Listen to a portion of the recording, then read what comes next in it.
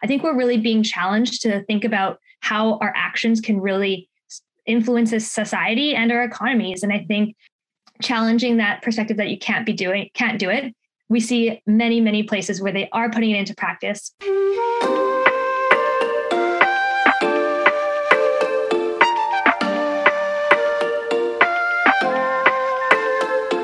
Welcome to the Supply Chain Ambassador Podcast. I'm your host, Bruno, helping you navigate the world of supply chain in a fun and engaging way. As public service procurement officers, we are encouraged to find ways to incorporate social procurement in our purchases. How can we leverage our buying power for the social benefit of businesses run by underrepresented groups such as women, visible minorities, and persons with disabilities, while also ensuring environmentally friendly purchases? To help me find out how, please welcome Tori Williamson.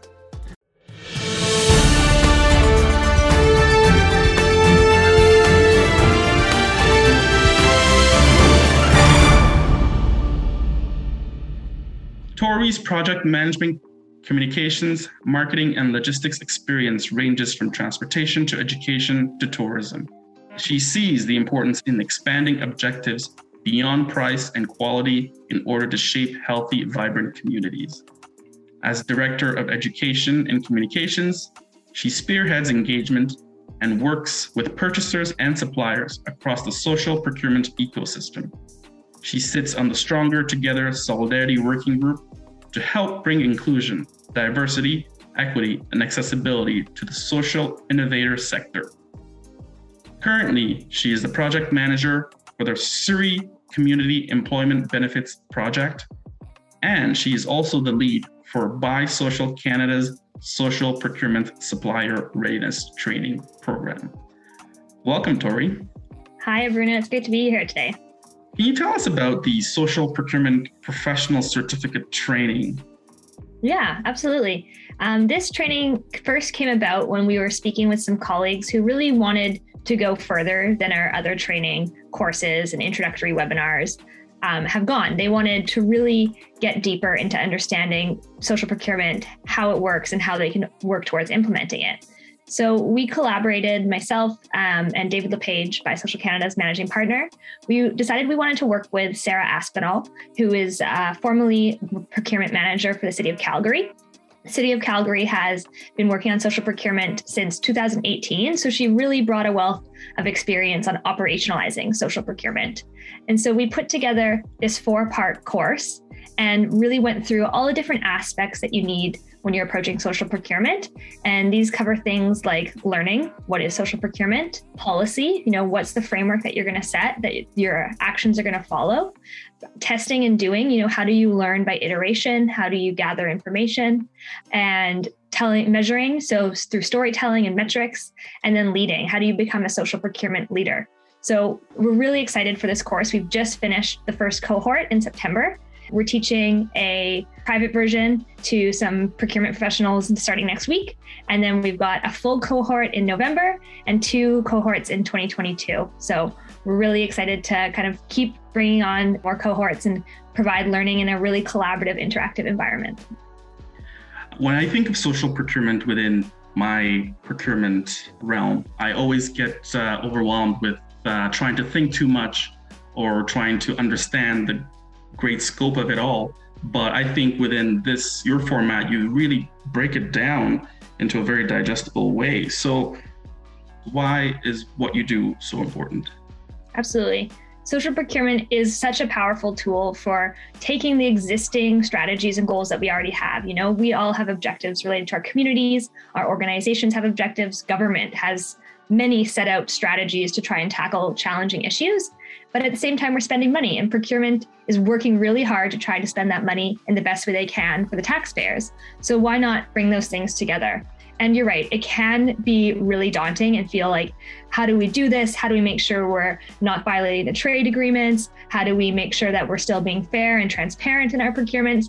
So these are all things that we can tackle, and it doesn't have to be super complicated. We're lucky at BuySocialCanada, we don't have the trade agreement. So our social procurement policy is literally whenever possible, we buy from a social enterprise. And it's elegant, it's easy to remember. It becomes more complex when you start to think about trade agreements, but they absolutely do not limit you from participating in social procurement.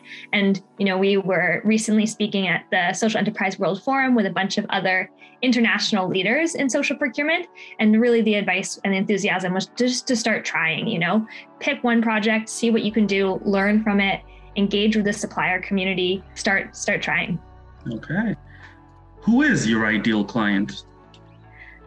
Somebody who's passionate, right? We always want to work with people who are values aligned. So if you think that your work can do more for your community and you're excited about that, then this is a great opportunity for you to, put that into action and start really catalyzing to create social procurement opportunities.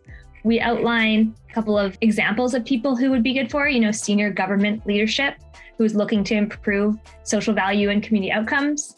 We talk about private sector leadership looking to use social value for a competitive advantage and to drive their business. Procurement staff absolutely are the ones really boots on the ground who are doing this work. So really important to have them there. But also, other types of managers who are connected to purchasing, but maybe they're not working directly in procurement and they want to deliver on social value goals for their organization. So it really runs the gamut. And we have public and private sector procurement in the course, which I think brings a nice mix. You can learn from each other from the different approaches to procurement, and it kind of adds a nice dynamism to the interactions. We often have working groups within the public service to help work on these social initiatives. You're also a very great option to have for departments or teams that maybe don't have working groups. What are some misconceptions people have? People think, as I mentioned, is illegal.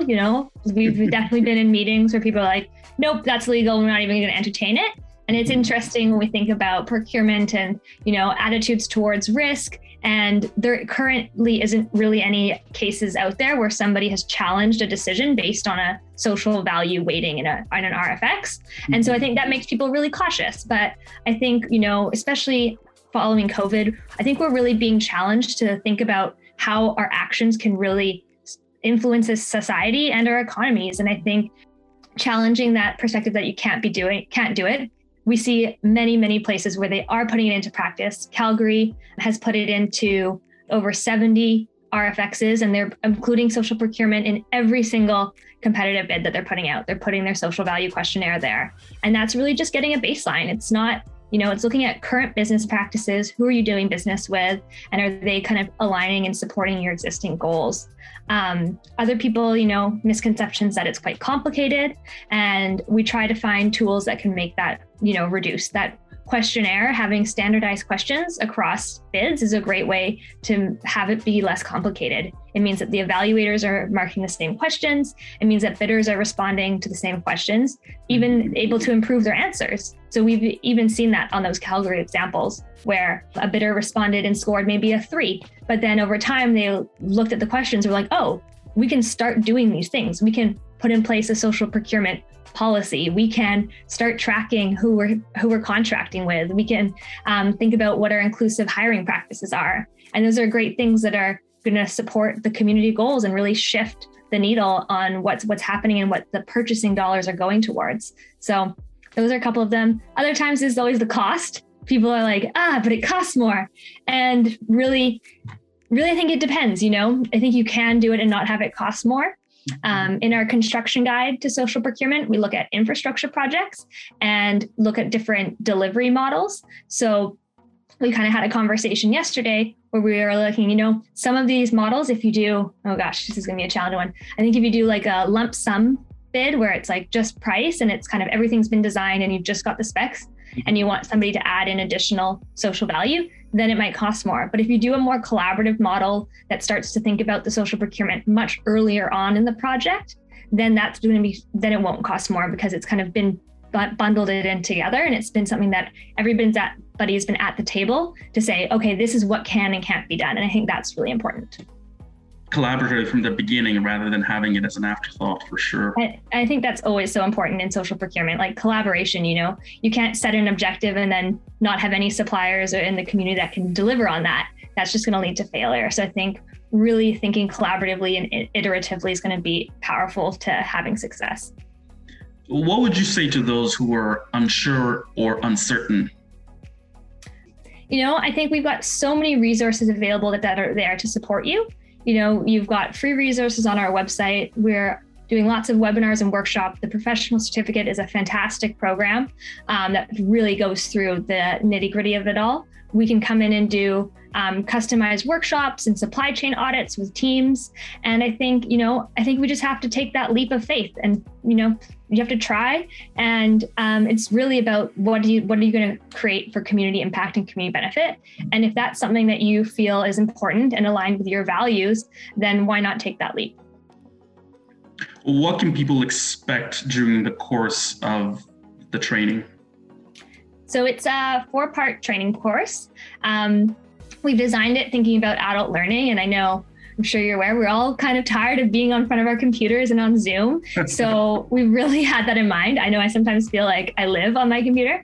So we're really thinking about how can we create a learning environment that's going to be engaging and is going to help people share their learnings too, right? Because person facilitating, presenting isn't the only teacher in the room. We all have experience and knowledge we can share. So there's 2 hours per session.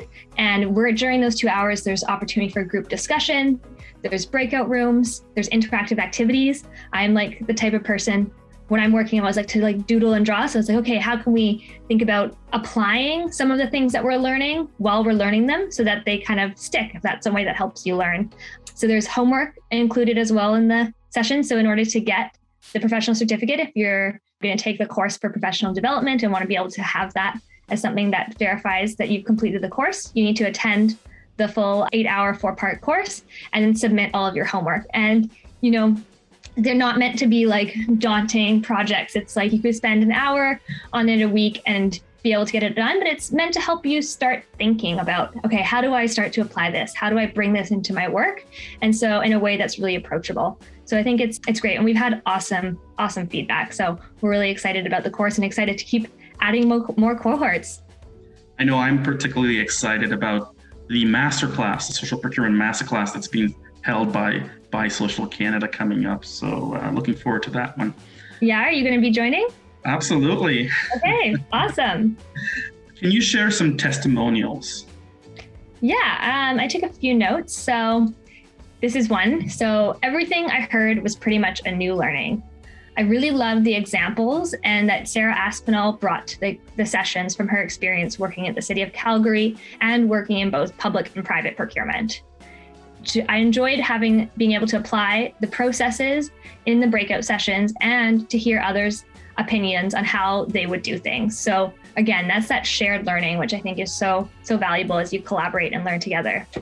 Another testimonial was the course specialists were a great resource with a lot of experience and knowledge. It was great to have a variety of industry, private, and public involved to understand the different perspectives. Yeah. Oh, that's fantastic. What makes your product different from others in the market? Well, I don't know if there are any other in-depth courses on social procurement. We did a bit of a scan and didn't see any. And so I think, BuySocialCanada were really leaders in this space. And even, at that international conference a few weeks ago where we were speaking with other procurement leaders, there's lots happening in different places. Every ecosystem is different, but Canada is really doing a lot of impressive work when it comes to social procurement. Really exciting to see what's happening here and to be able to learn from that. So that's really important that we're really drawing on a wealth of experience and examples for the work that we're presenting and the learning that we're sharing.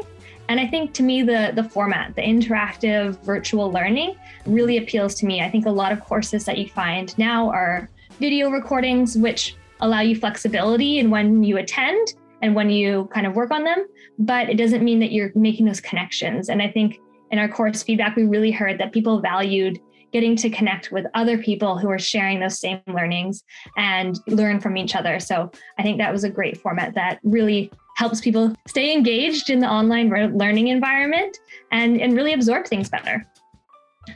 What challenges have you faced and how did you overcome them? It was pretty hard getting it down to an 8-hour course, which might seem like a lot, but there's just so much you can learn about.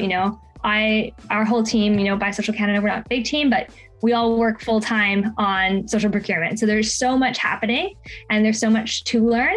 And so I think we were really intentional about what was included and what wasn't, and made sure that all of the key topics and all of the key pieces that you would need to start to build your social procurement practice were there. But, we could go off and do different stories and all these other examples. So there's always more to learn, but I think we did a good job of trying to wrap it all together. How can listeners find out more information? You can check out our website, so BuySocialCanada.com. In the, I think it's in the training section under services, and we've got the outline there for the course, and the application form is there too. So you apply and then we'll review your application. We've got our cohorts, as I mentioned. So one in November is full, February and April have space. So yeah, they're filling up fast, which is really exciting. And if anybody has any questions, we're of course available to reach out directly, and you can email me, Tori at BuySocialCanada.com. Any call to action?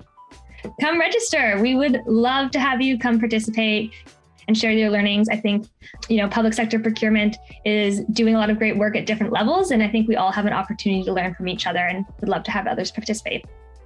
Oh, fantastic. Well, you've answered all my questions that I had. I will end today's podcast with the quote of the day from Lucius Seneca, who was a Roman Stoic philosopher, who once said, "A gift consists not in what is given or done, but in the intention of the giver or doer." So I think this speaks to us thinking beyond what we're purchasing and buying, and speaks to more of us having the right intention of having those purchases benefit our social enterprises beyond what we normally would purchase. That's that. Thank you for coming again on this podcast. We had one with you earlier in the year, and it's just great to follow up with you to learn a little bit more about social procurement. So this is very exciting for me and the listeners. So thank you for coming to do this. Thanks, Bruno. Always a pleasure.